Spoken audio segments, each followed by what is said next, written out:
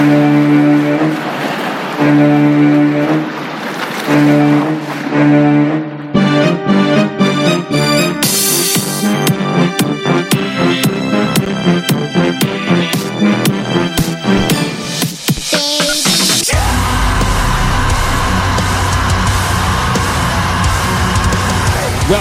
to episode 2 of Shark Bites, a Throwdown Thursday production.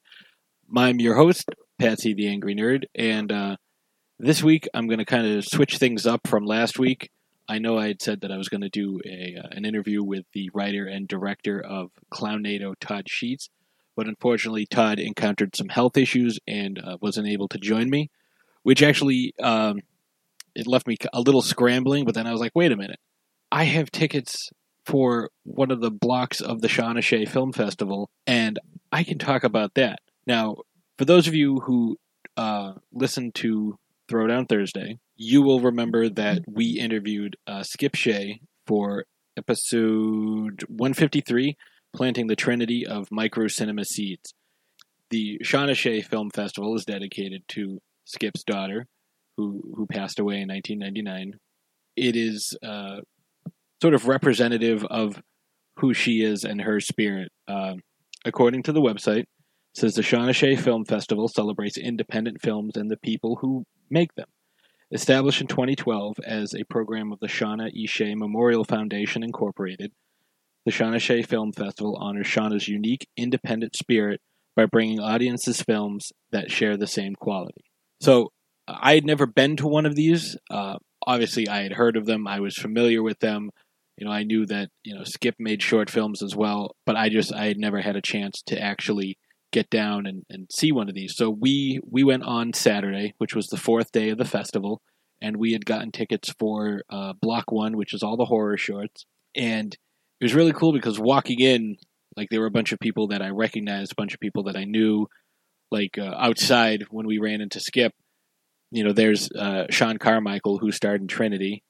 We go inside and I see, our buddy Bill Fulkerson from Outside the Cinema and Survival of the Film Freaks, which we interviewed him on Throwdown Thursday in our episode Flesh Tax. I believe that was episode 145, 143. I'd have to look it up. But yeah, Flesh Tax, where we talked all about Survival of the Film Freaks. And I see a very talented writer, director, actress, Diana Porter, who also was in Trinity. She played Sean Carmichael's sister. She's sitting over there. Michael Neal, who's another filmmaker who's very talented. There was a lot of talent in this room. Some people I recognized and knew, and other people I didn't know, but maybe I recognized their face or I recognized them from something else. But we got there a little late, so we missed a couple of them. But I was taking notes on some of these, and there was a specific reason why we went to go see this particular block, because there was a film called Rehome by Izzy Lee, and if you are unfamiliar with Izzy Lee, get familiar with her. She's a very talented writer, director, actor. She also was in Trinity as a small role as one of the tarot card readers. She also made a movie called Innsmouth, which Diana Porter was in as well. Her film Rehome was something that I had been looking forward to for a while, and she had actually sent me a couple of screeners for not only Rehome, but also The Obliteration of the Chickens, and I really enjoyed that one. If you get a chance to get to a film festival, especially one that is playing, some horror shorts, and especially anything that Izzy Lee is attached to, do yourself a favor and watch these films. Go to that specific block. Watch her stuff. She's very, very good. She's very, very talented. There's not anything that she's done that I've seen that I have not been impressed with. And obviously, Rehome was no exception. Rehome was the second film that we saw while we were there. The first one was a film called Midnight, which it was difficult to describe, but it ended up winning, I think, Best Foreign Short at the film festival. It started off with an old man who opens up a door in his apartment at midnight and sees something, but I don't want to get into it too much because I don't want to spoil it, but there are several different characters witnessing certain things from a certain point of view, and it's really, really creepy, and it's really, really cool. It's all their own unique perspective on it, but it's really not a unique perspective because everybody kind of sees a different thing, even though they're all in the same area. It's really cool. Seek it out. It's called Midnight, and it's very, very good. I unfortunately don't have the name of the director or any of the actors in it. Rehome was the next one, and it was about a young lady who was she needed someone to help her raise her baby because she was unable to do it because she was an immigrant, and there were some, they kept mentioning a wall over and over again in the film, so it's definitely influenced by the political climate we've got going on. And then it takes a crazy turn, and I'll just leave it at that. Just know that Izzy knows her stuff. She's very, very good. The next film we saw was called Rat-a-Tat. It's by Philip Kral was the director. And he did something really cool with this. He actually he put in a jump scare in this that made the entire audience, or just about the entire audience, actually react to it. A few people actually screamed, which was really, really cool because it came out of nowhere. It's about a couple of young ladies who are hanging out. They don't want to go out. They're trying to save their money, so they stay home and they're just drinking. And one of them gets up to go find something, and underneath this cabinet, she finds this weird bottle. And her friend's like, well, don't. I'm not going to drink some random liquid out of a bottle you found under your sink. But the first girl's like, hey, you know what? I'm gonna. And she does, and then it's just, not just in horror movies, but in real life, if you find a strange bottle and you are unsure of its contents, don't drink it. There's going to be, Ashes is yelling from the other room, drink it.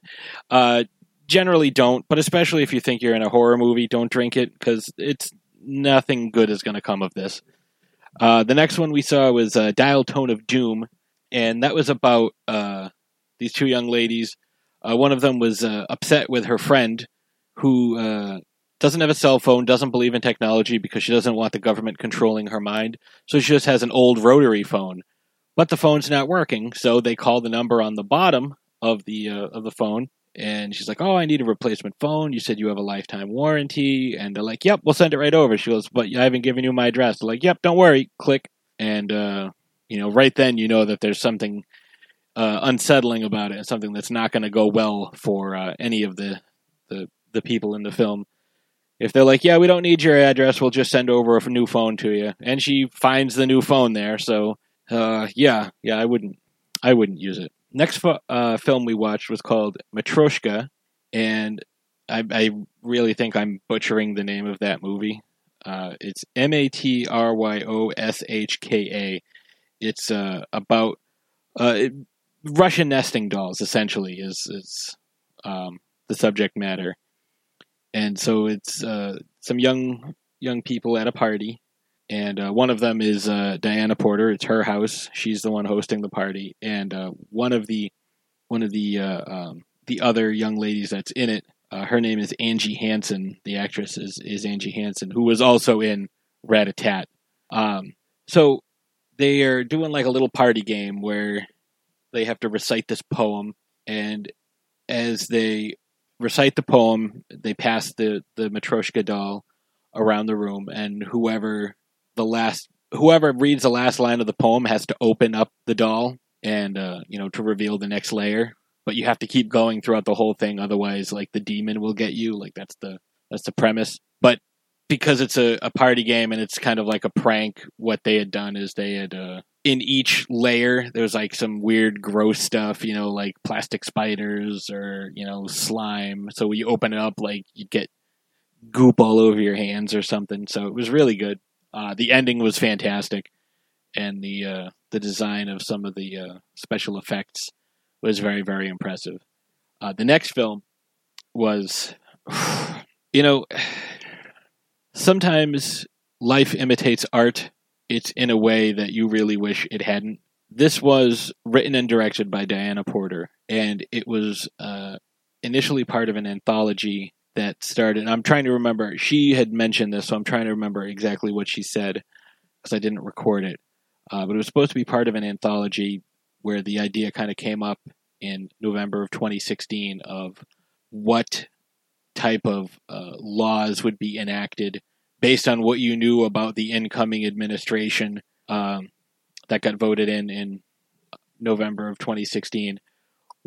What kind of laws or restrictions would be placed on people in the country? And Diana wanted to do women's health rights. And so this movie is about a young couple who they go to. They're talking about going to the doctor so they can hear their baby's heartbeat for the first time, and they're very, very excited. But it turns out that the pregnancy was not completely viable, and the baby had died inside the woman's womb. And when the nurse who is supposed to be performing the ultrasound finds out about this, she calls the authorities, and they're like, okay, they arrest the wife for manslaughter, and they take the husband out of the room and start telling him about all of his rights. And man, it's scary because it's not far-fetched enough. Like if this administration, especially Mike Pence, gets their way, this is probably something that you could see. I mean, they're already mandating funerals for miscarried fetuses. There's the heartbeat bills that are going into effect all over the country. So this isn't as far-fetched as you would like to think it is, unfortunately. After that, we needed a bit of a palate cleanser. We didn't know what order these were going to be in, but I think whoever set this block up did a very good job of kind of balancing the light and the dark, because the next film was called Firstborn, and this was the first film by director Erica Stockwell Alpert. She did a great job. She said that she had originally written this as a short story, but it's a lot easier to get somebody to watch a film than it is to read a short story. Believe me, I know. So she, made it into a film. Like she said, she never planned on doing it. She never thought about doing it, and she might never make another one. But after seeing this, everyone who came up to talk to her encouraged her and said, hey, make sure you do more films, because this was brilliant. It opens with a guy with his newborn son. He's performing these weird chants and rituals. There's, a pentagram on the ground that starts smoking, and a demon comes up out of it. And, he's begging for the demon to give him strength to, overcome all these bits of adversity and overcome his enemies. And she says, what do you have in return? And he's like, the blood of my firstborn. And she's like, everything kind of like record scratch, like stop. She's like, actually, that's not your firstborn son. And he's like, what? And it just like from there spirals into like one of the funniest things I've seen in a long, long time. It's brilliant. And she told us like what the original idea was, oh man, that would have been even better. Seek some of these things out if you can. Find these people on social media. We're hoping to have Erica on. We're definitely going to have Diana on. I'm hoping to get Izzy on at some point. But the next film was called See Me, and it was by the director's name is Chris K. Daniels, and he. It looked like most of it was filmed in Worcester because a lot of it seemed very, very familiar. And, very, I'm pretty sure, again, this is another person we want to talk to, but he is currently making a film for his senior thesis. So he's a young kid. He's in college. I mean, he looked young to begin with, but, that doesn't always mean anything. But he, apparently he's a senior in college, and he's working on a big production right now, which is really, really cool. But See Me was about a woman who... It's essentially like breaking the fourth wall over and over again, but only she can see it. So it's almost like she could see the camera, but it was almost like a living being at the same time. It was really weird, but it was really, really cool, really well done. The final film that we saw was called The Party, and it was about, these three girls that are like, oh, were you going to invite your friend to the party? And one of them's like, oh, I don't know. I should be there. I'll probably get there soon, but are you going to invite this guy? And so they invite the guy, and you find out why they were so intent on getting him and only him there. It's really cool, and one of the things it does is it really kind of it sets a couple of tropes on their head because you think it's like, oh, well, oh, this guy seems pretty cool. Oh, and she seems nice and kind of goofy. You can definitely tell that he likes her, and oh, this is really cool. And then it's like, oh, okay, yep, I understand now. So that was a lot of fun. We got to see, let's see, 1, 2, 3, 4, 5, 6, 7, 8, 9 films, and every single one of them was really, really good. I don't think there was a weak one among them. Rehome is excellent. Heartbeat was just phenomenal. Firstborn might have been my favorite one. Again, not that any of them weren't good. It's just Firstborn, just out of nowhere, was like really, really funny. And like I said, hopefully we can get Erica on the show because she was just fantastic as a director and writer. I think she did a phenomenal job. If you are unfamiliar with, film festivals and horror shorts and things like that, there's actually an event coming up in a few weeks. First, Rock and Shock does a film festival all the time. There's always horror shorts and screenings of upcoming films and stuff like that. Our buddy Alex has gotten films in there before. So if you're interested in seeing this type of thing and getting in on the ground floor, so to speak, definitely check out at conventions when they do screenings. If like that's something that you're really interested in and you want to get into, check it out, because especially with first time filmmakers, a lot of folks are just trying to get eyeballs on their work, and they've put a lot of time and effort and energy into doing this. So it's always great when someone watches something and they kind of get some feedback like, hey, I really enjoyed your short, or I enjoyed your feature film, or what have you. And a lot of folks will talk about the process with people who are very interested.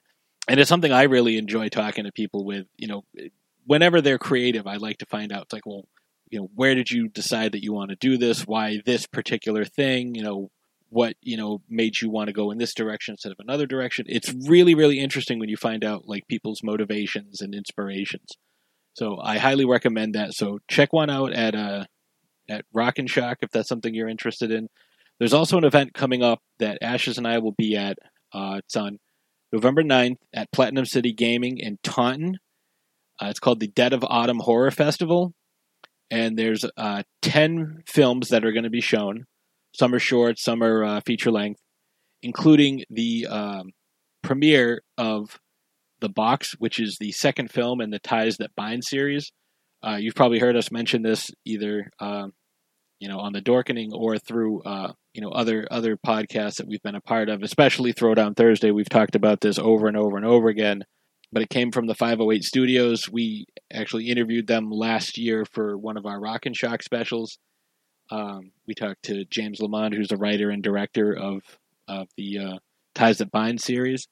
The first one is One Last Kill, and the next one is The Box, which will be premiering at Dead of Autumn Horror Festival, which is really, really cool. I'm very much looking forward to that, and I should have a review prior to that coming out, and maybe an episode from here on that subject, and hopefully I can get James to come on with me. We can talk about it a little bit in some vague, uncertain terms so that we don't ruin anything for anyone. I'm trying to think of what else we got going on. So Rock and Shock will be there this week. On Throwdown Thursday, in a couple days, we're going to be covering the Ghostface character from the Scream franchise. This is going to be a little different from what we usually do because with like Victor Crowley on last week's episode, we discussed how it's the same character and the same actor and the same writer every single time, same director. Because, sometimes you'll get the same character, like, say, a Freddy Krueger, played by the same actor, which is really cool. But a lot of times, like with Jason or with Michael Myers or Leatherface, you get multiple actors playing the same character, multiple directors, multiple writers. So it's hard to keep that character straight. But with this, it's the same character, but with different identities throughout each film. So we'll get into that. That's what we're going to be talking about this week. So I think with that being said, I'm going to go ahead. I'm going to take a quick break. And when I come back, I'll give you a couple more previews of coming events, what I'm going to be talking about next week, and got some new ads for you as well, or new promos, I should say. I will close the show as I will always plan on doing. I can't say as I've always done because I've only done it once, with a new shark fact. So I'll be right back after this. Do you have a craving for creatures, a thirst for thrills, and a hunger for horror? Then you need to gorge yourself on the gore of Rockin' Shock. That's right, Worcester's annual horror convention, Rockin' Shock, comes for you from the DCU Center in Worcester, Massachusetts on October 11th, 12th, and 13th, featuring the ladies of Evil Dead, Betsy Baker, Ellen Sandweiss and Teresa Tilley, Ray Wise and Sherilyn Fenn of Twin Peaks, Jason Voorhees himself, Kane Hodder, John Dugan and Ed Neal of the original Texas Chainsaw Massacre, and making his first appearance, the legendary Bruce Campbell. Hail to the king, baby. Go to rockinshock.com for the full list as new guests are added all the time. Rockin' Shock. Be there and be scared. When there is no more room in hell, the dead will walk the earth. Everyone thinks because you're a zombie, you don't know good coffee. Well, they're wrong. We have very active lifestyles. It's not all wandering the countryside aimlessly or scaring passing motorists. We all love a good cup of joe. And there's only one brew that gets my seal of approval. Deadly Grounds coffee is my guilty pleasure. Bold, robust, delicious.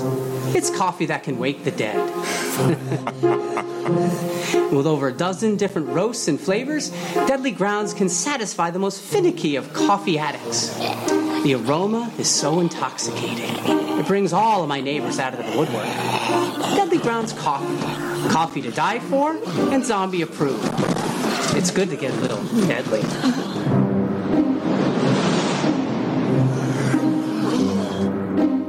Use the front door! Saturday, November 9th at 6 p.m. at Platinum City Gaming in Taunton, Massachusetts. It's the Dead of Autumn Horror Festival. Halloween may be over, but we live the horror life all year long. BMG Events, in cooperation with It Came From the 508 Productions, is bringing you this unique event featuring filmmakers, actors, vendors, podcasters, and more, including the world premiere of the second film in the Ties That Bind series, The Box. Tickets are $10 and available at the door or through the event page.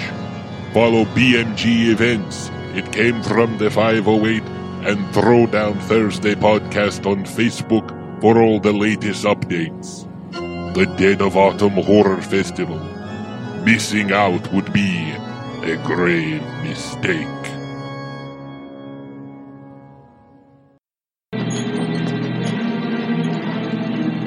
You're gonna need a bigger boat. And I'm back. So I hope you enjoyed those ads. This is actually the last time I'm going to be able to play the Rockin' Shock one because Rockin' Shock is over this weekend. But I will be talking about Rockin' Shock on the show for next week. And hopefully we have a couple of interviews with some folks for Throwdown Thursday or for this, either or. Both, all of the above, column A, column B, all that good stuff. But I do want to talk about something that we did after the Shawnee Film Festival, because it also ties into that second ad that I played about Platinum City Gaming, about the Dead of Autumn Horror Festival, where we will be there representing not only the network but ourselves as well. Obviously, we'll be there podcasting, recording, maybe going live a little bit. But it was put on by BMG Events, obviously, and another BMG event that we went to recently that we told you about was the Halloween in the summer that we went to, I believe, in July. I think it was the 20th. That was at Shelter Bar, arcade bar, when I won my super sweet Freddy Krueger glove. So we went to Platinum City Gaming last night because BMG Events put on a different event, just a Halloween happenings, which was really, really fun. All the games were free as part of the event. So, you didn't have to put a quarter in or do anything. Ashes and I played some air hockey. Platinum City Gaming, if you've never been there, they have all kinds of things. There's a bounce house there. We did not go in the bounce house because I was afraid I would break something. But we did some karaoke. We played some air hockey. They have these really awesome like VR pods as well, which is really cool. They also have a bunch of different consoles hooked up so you can play like your old console games that you like. The Nintendo 64, PlayStation 4, Wii, all that good stuff. Computers. So pretty much any type of game you can think of. Plus obviously some arcade cabinets. There was some racing games. There were some shooting games. There were some pinball. Pinball's there. Like a basketball hoop. Ashley and I were shooting hoops for a little bit. It was pretty fun. They did a raffle. Ashes and I won a whole bunch of stuff because we bought a lot of tickets. So we won a bunch of stuff. So that was pretty cool.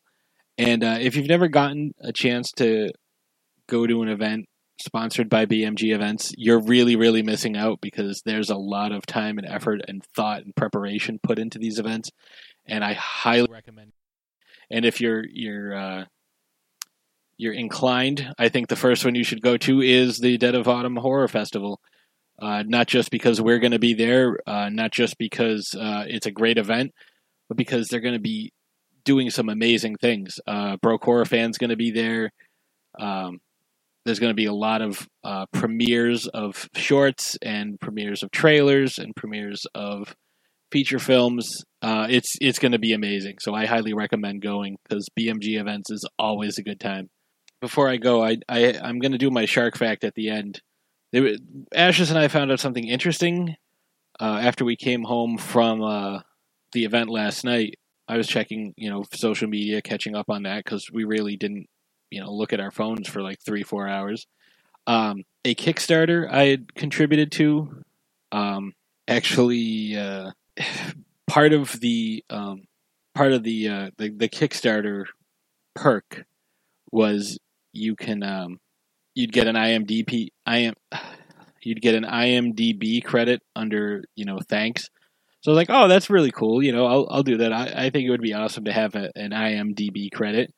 So I did it, and I was looking at my name, and I'm like, oh, that's so cool. Because the movie that I contributed to is called Steal Your Face, and that's a phenomenal title. So of course I'm going to contribute to that. And I'm listed in the thanks. It's weird because in the thanks, it credits me, and it says, Patrick Rahal is an actor known for From Within. And I was like, what? I was like, oh, there's somebody out there with the same name as me. So I go and I check, and nope.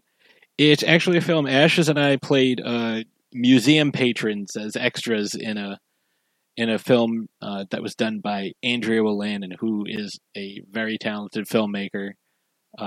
She did this great short for the ABCs of Death that somehow did not get included. I don't know how. Called M is for Mundane, and it's just absolutely brilliant.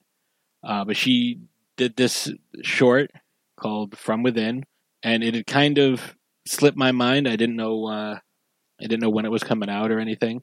This horror short at the Shawnee Film Festival, which was so cool.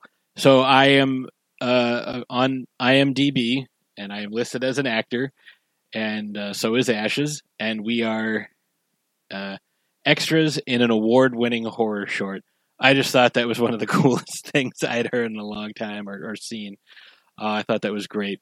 So I just wanted to share that with you folks. But I do think we should get to wrapping up the show and get to the shark fact. So this week, the shark fact is, contrary to popular belief, sharks do not all have the same type of teeth. Many sharks have... Most sharks have varying types of teeth depending on what type of predator and what type of prey they're going to go after.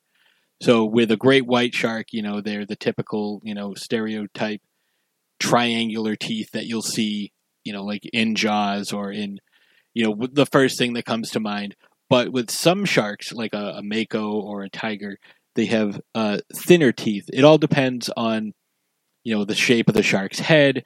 If it's, like a mako shark or a great white, they're built for speed, so their heads are kind of pointed. But say a bull shark or a tiger shark, their heads are a little more flattened. They don't come to a point. They're rounded. And then, of course, hammerheads obviously do not have a super streamlined design to their head. So each shark's teeth is going to be slightly different because of the way that their head is and the way that they capture their prey and the type of prey that they. So with a great white, they need big, sharp, strong teeth that come to a small point to inflict as much damage as possible. Other sharks, like sharks that rely on speed, like a mako, their teeth will be slightly curved backwards. So because they're chasing faster prey, so if they bite onto something, it won't. If it tries to get away, it's just going to shred itself, causing more damage. So just a little quick fact about shark teeth today. And so I think on that note, I'm going to go ahead and wrap everything up. And remember, I'm the shark, but as my listener, I consider you my chum. Have a great week.